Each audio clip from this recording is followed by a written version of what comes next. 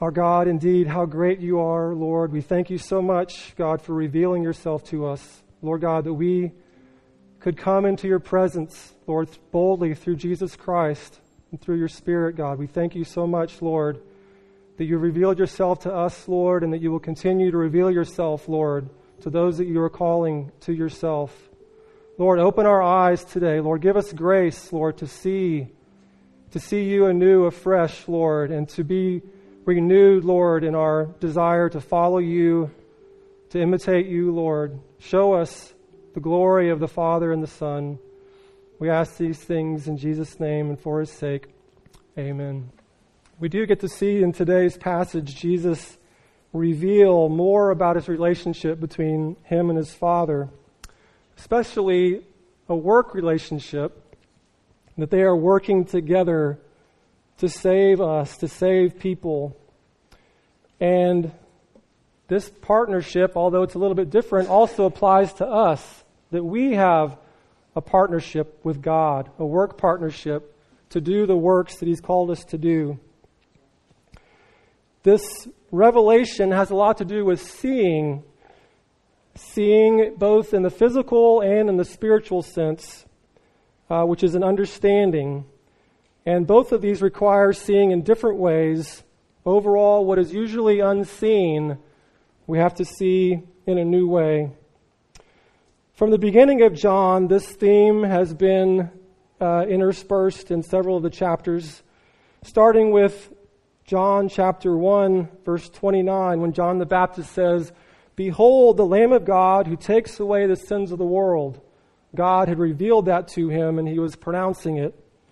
And then in 32, "I saw the Spirit descend from heaven like a dove, and it remained on him." What did that look like?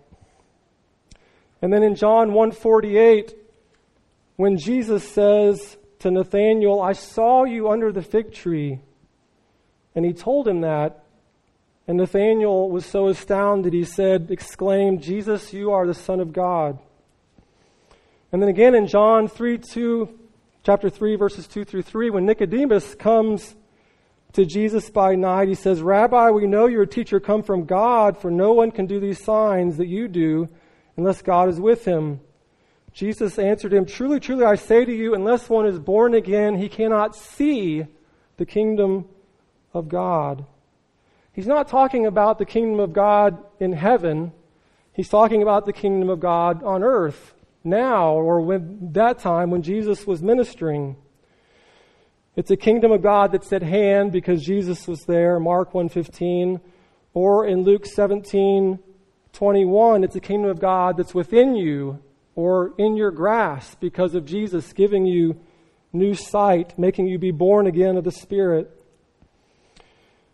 So as we go into today's passage, you're going to see that there's not a lot that we can put in a nice little package of theology. It's more of a seeking and meditating on and understanding how does this relationship between Jesus and his Father be a model for us. Certainly it's a model for us just in seeing their relationship, their rich relationship and how it worked. And may we enjoy that and be astounded. So just to go back to the setting, we've already been over this part of the scripture, but we have to go back to it because it's continuing to discuss this what happened in John 5, verses 8 through 9, where in this passage we're covering today, Jesus is responding to the Jews' persecution of him for healing this lame man. So let's read John 5:16 through 20. "And this is why the Jews were persecuting Jesus, because he was doing these things on the Sabbath. But Jesus answered them, 'My Father is working until now, and I am working.' This was why the Jews were seeking all the more to kill him, because not only was he breaking the Sabbath, but he was even calling God his own Father, making himself equal with God. So Jesus said to them, 'Truly, truly, I say to you, the Son can do nothing of his own accord, but only what he sees the Father doing. For whatever the Father does, that the Son does likewise. For the Father loves the Son and shows him all that he himself is doing, and greater works than these will he show him, so that you may marvel. Going back to verse 16, let's look at verse 11 in conjunction with it. So verse 16 says, "And this was why the Jews were persecuting Jesus, because he was doing these things on the Sabbath." What things? It's like they wouldn't even say what happened, that this man was healed. In fact, in verse 11, it says, the man who was healed says, "The man who healed me, that man said to me, 'Take up your bed and walk.'" Verse 12, they, the Jews, asked him, "Who is the man who said to you, 'Take up your bed and walk'?" No mention of the healing at all. They're so focused on this law issue. So in verse 16, they just say Jesus was doing these things. Now, dealing with this issue of legalism that they're complaining about, Jesus breaking the Sabbath, I want to go to a couple of other Gospels just to see how Jesus dealt with this in other passages, starting with Luke 14. I'm paraphrasing a lot of Scripture because just to go faster. But Luke 14, 3 through 5, Jesus asked the lawyers and Pharisees, "Is it lawful to heal on the Sabbath or not?" Jesus said to them, "Which of you," after healing the man, said to them, "Which of you having a son or an ox that has fallen into a well on the Sabbath day will not immediately pull him out?" In Matthew 12, 11 through 12, it's a sheep that falls into the pit, and Jesus asks, "Which one of you will not take hold of it and lift it out? Of how much more value is a man than a sheep? So it is lawful to do good on the Sabbath." Jesus' point is very practical. You and even most of the Jews that are complaining will do what is urgent and important on the Sabbath. Can you imagine not lifting out your son that's fallen to a well because it's the Sabbath? It's crazy. And think about what's happening in this section of John chapter 5. Again, this man is lame. He's been lame for 38 years, sick for 38 years. He's been in this public place for a long time. I would say that he's in a ditch. He's in a ditch with all those problems, and no one is doing anything. But these Jews are not focused on that. Instead, they're straining at the gnat of the man carrying his bed, and they're swallowing the camel of ignoring the man's healing and it being a sign of the Messiah. In the face of this legalism, in John, Jesus says, "My Father is working until now." Jesus answered them, "My Father is working until now, and I am working." In other words, Jesus tells them that this healing on the Sabbath was just done by God, who is his Father. If God is doing it, it's not breaking the Sabbath. I think they should get that. So Jesus could say, "My Father is working on this Sabbath, and I'm working with him to rescue this man out of the ditch of lameness and sickness." This man was also likely brokenhearted, that he had no one to care for him, for he says in John 5:7, "Sir, I have no one to put me into the pool." For a long time, this man had been ignored, left behind. And when he goes, someone else steps before him. I would be brokenhearted. But part of Jesus' anointing and calling was, yes, to heal the lame so that they could leap for joy, like John mentioned last week, but also his calling was to bind up the brokenhearted, Isaiah 61:1. So I hear Jesus saying, "My Father and I are saving this ill, lame, and broken-hearted man today." No more waiting. We're not waiting for the Sabbath to be done. Jesus sees his Father doing this and is going to do it. He's going to trust him. He's going to trust his Father and work alongside him on the Sabbath, though he knew he would be persecuted for it. But Jesus delighted to do the Father's will. So it says, "My Father is working until now, and I am working." This could refer just generally to how the Father and Son are working to uphold creation. Generally, like in Hebrews 1:3, where Jesus is upholding the universe by the word of his power. Or Matthew 10:29, "Not one of the two sparrows will fall to the ground apart from your Father." This until now, my Father is working until now, that could just mean that it's the Sabbath, we just healed him, obviously God is working. But it could also mean that the Father and Son have been working since before the foundation of the world or at the time of the fall to save people from sin and to reconcile them to God.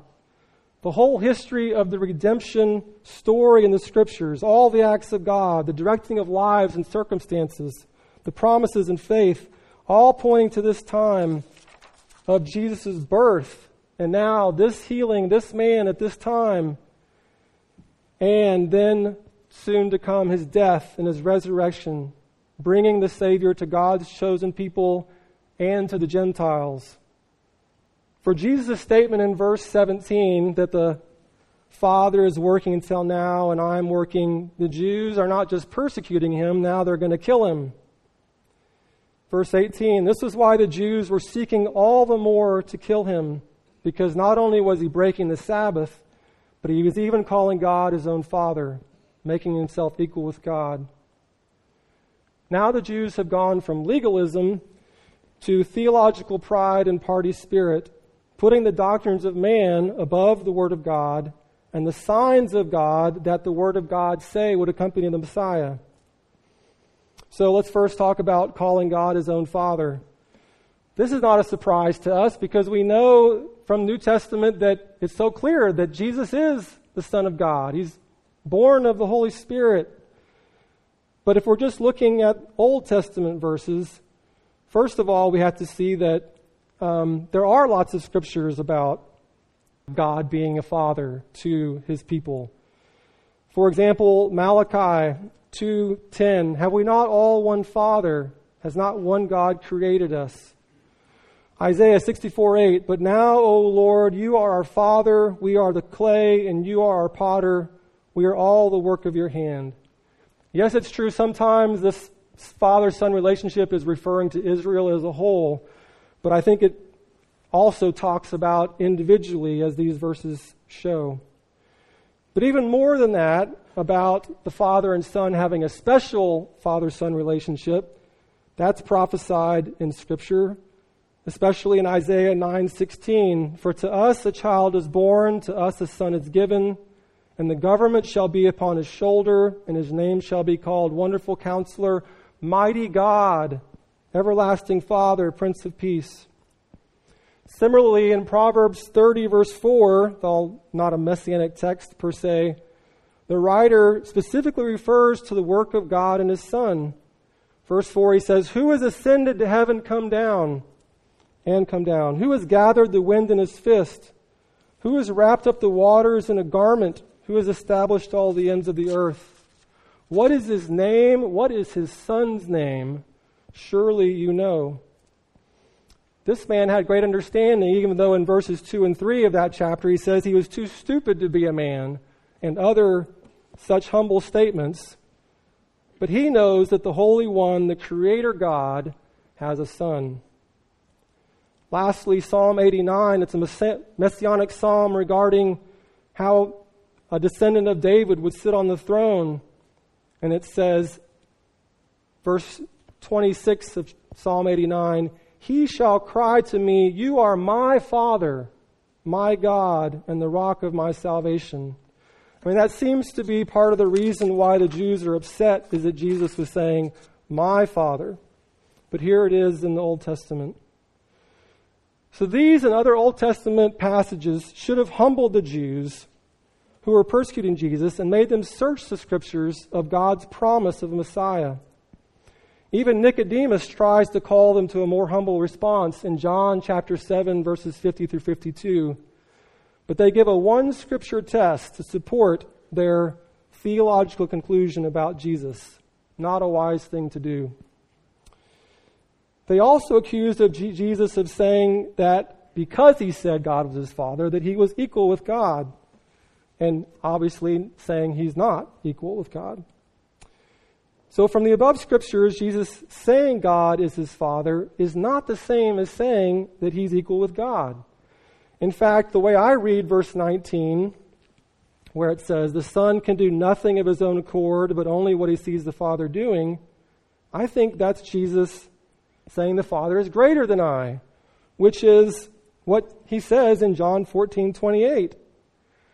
Later in the Gospel of John, Jesus will make statements that speak to an equality between the Father and the Son, such as chapter 10, verse 30, I and the Father are one.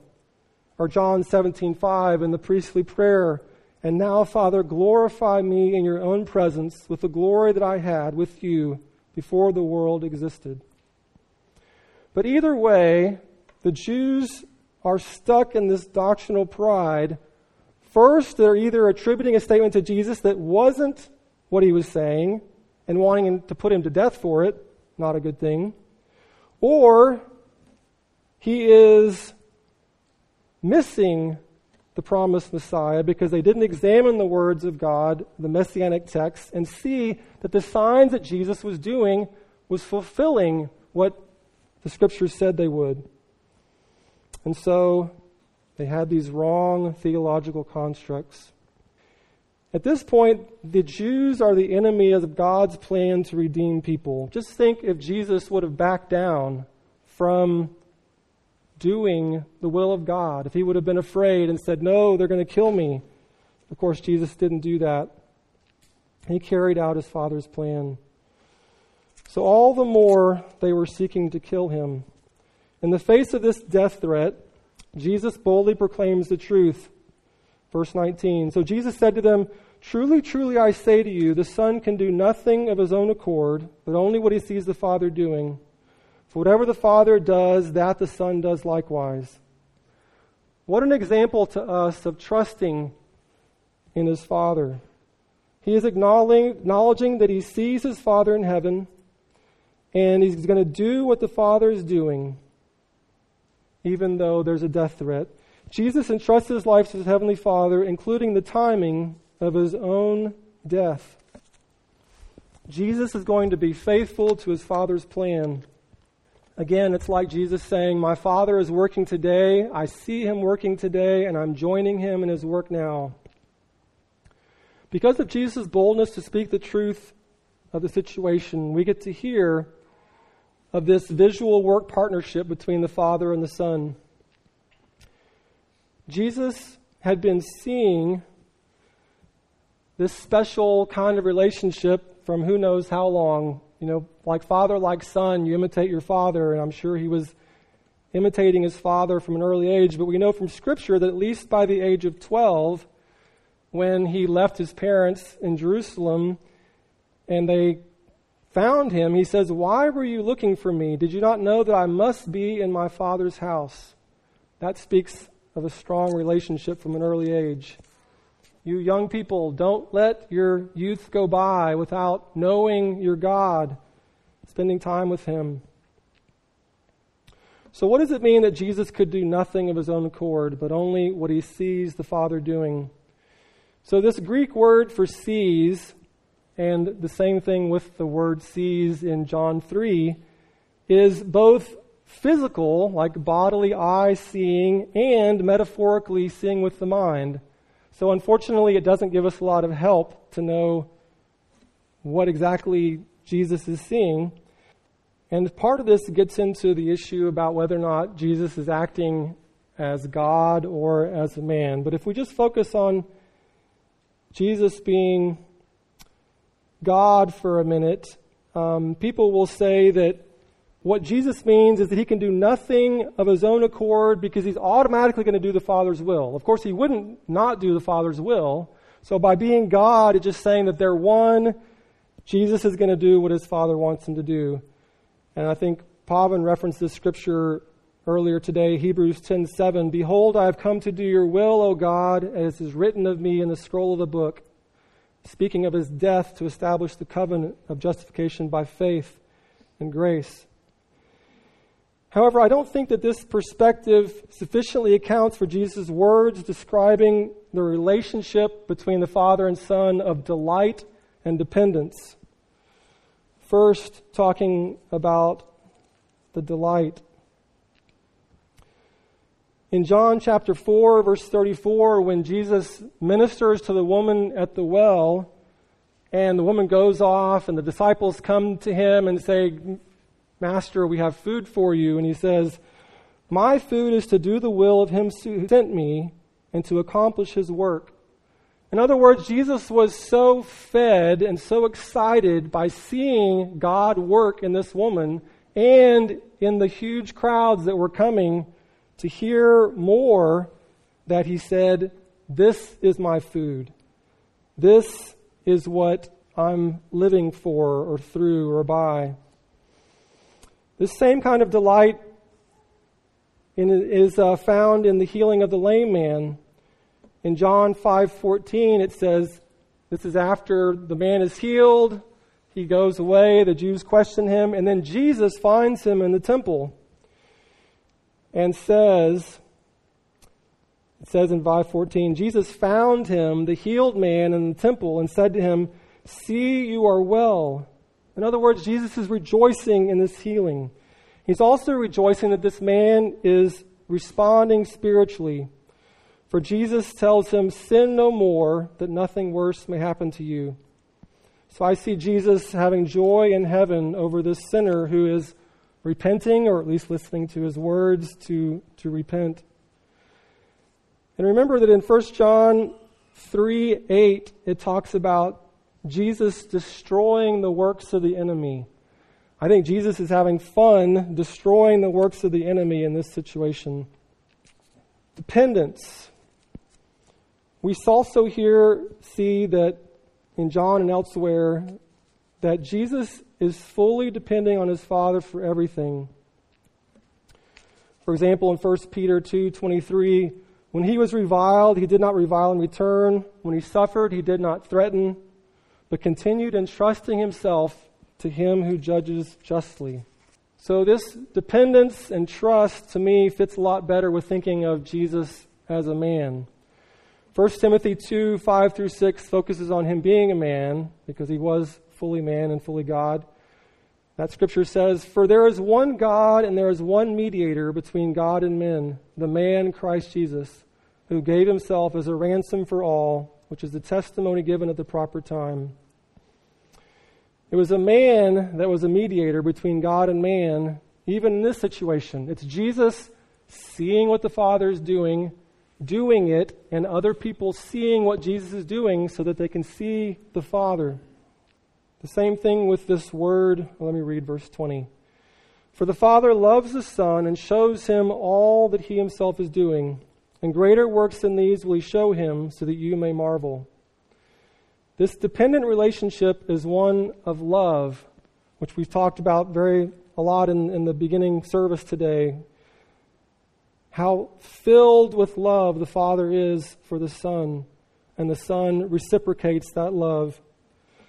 And it also gives Jesus great confidence, this love that the Father has for him.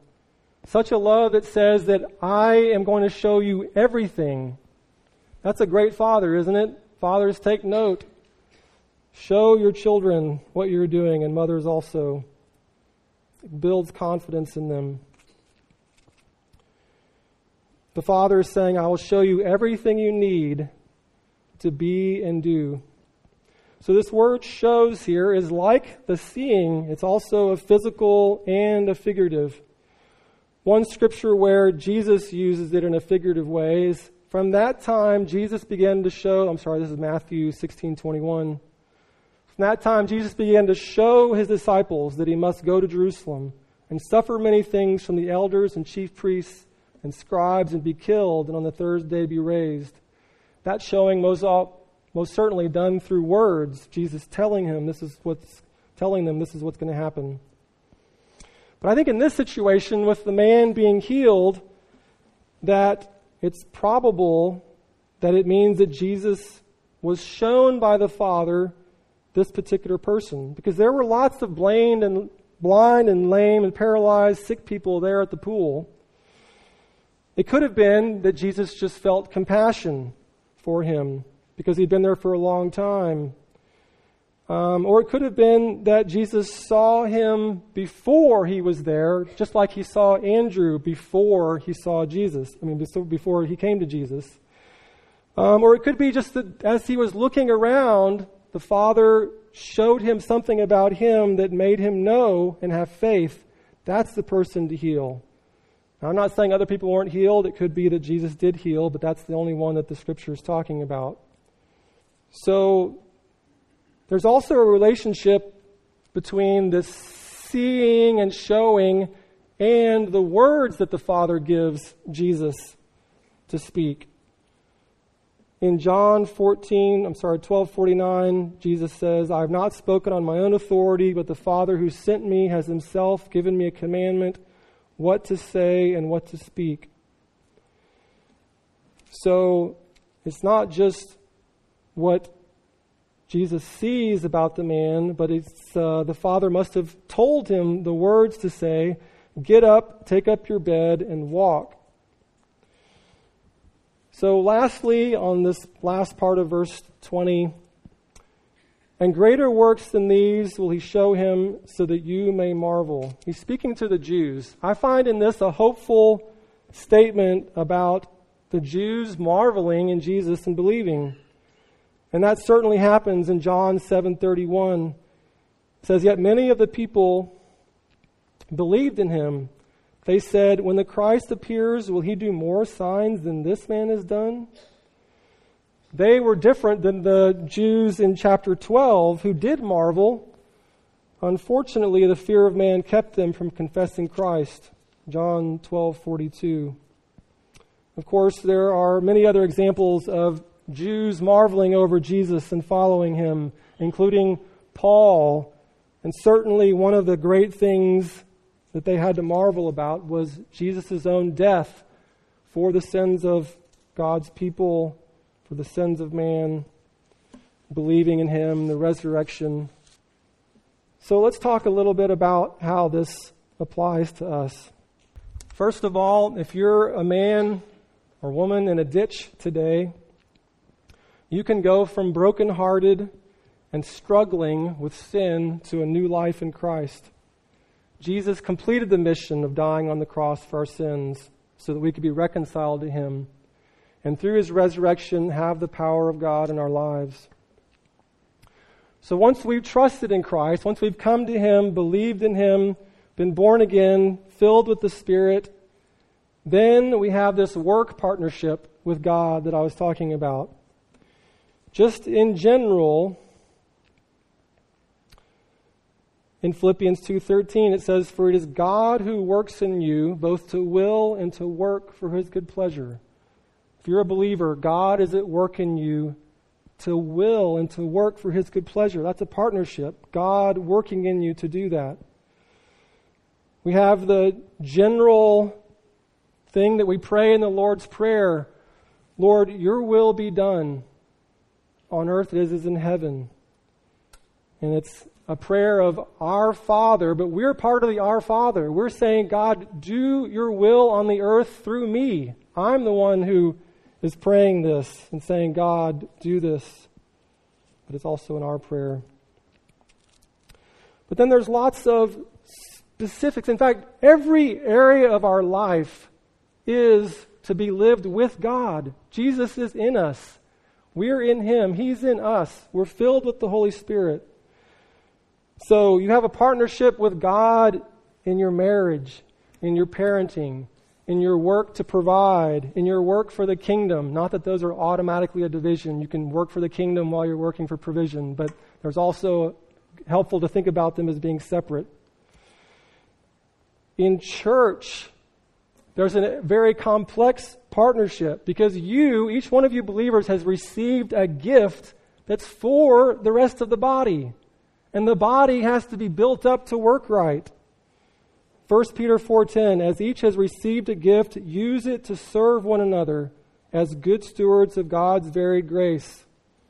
You've been given a gift, you've been given a stewardship to use it by God's grace. Verse 11, whoever speaks as one who speaks oracles of God. Whoever serves as one who serves by the strength that God supplies. You're serving in the church, in the body, by God's strength. It's a partnership. In order that in everything God may be glorified through Jesus Christ. I mean, isn't that the point? that if we're doing things on our own without God in partnership, how is God going to get glory for that? No, God has created good works for each one of us to walk in them, that He may be glorified. And just in general, we have the Word of God that gives us the boundaries of what we can and can't do. It gives us lots of specifics that we need to pay attention to, and we need to feed on the Word of God and dwell on it. But within that, once we're walking in the commandments of God, abiding in Jesus, then we have freedom to go and love. You have freedom to see, what is God doing in my life today? What opportunities do I have? You know, when Paul says in 1 Corinthians 11:1, imitate me as I imitate Christ, that whole statement is based on the end of chapter 10, which is talking about being all things to all people that we might save some. So that's what I see Jesus doing. But there are hindrances to us seeing this way and walking with God in this partnership. The first thing that I think of is, well, just from the text, don't be like the Jews. Don't be a legalist. Don't be theologically proud, excluding what God is doing. Don't be envious or have a party spirit.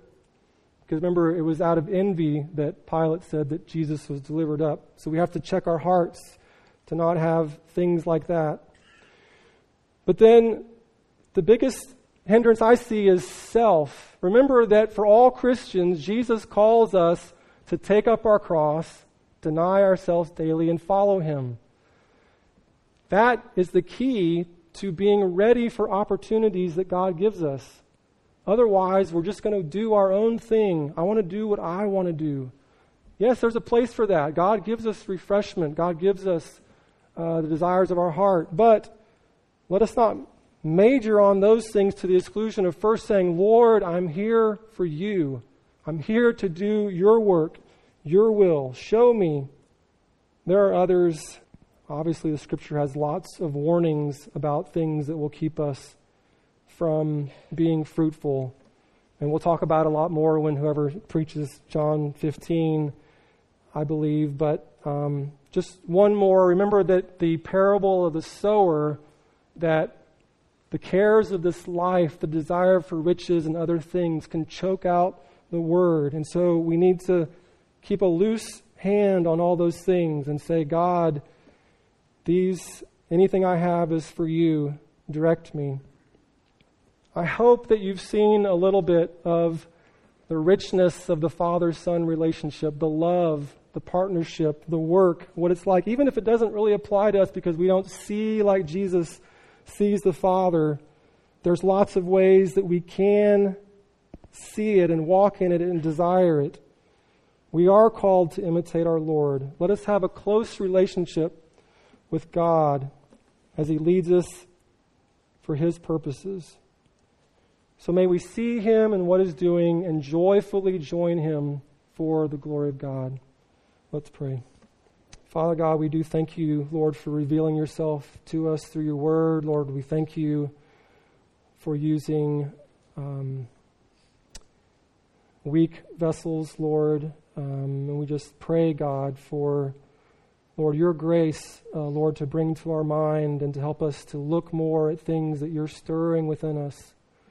Oh, God, we certainly pray, God, for anyone who's in a ditch today, Lord, of any kind. God, thank you for, Lord, your hand of mercy reaching out to each one of them, each one of us, like you did for this man who was left behind and sick and lame.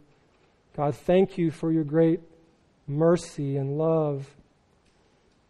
And Lord, we just commit all these things to you and ask that you would be glorified in our remembering of them, delighting in you and doing your will. We pray in Jesus' name. Amen.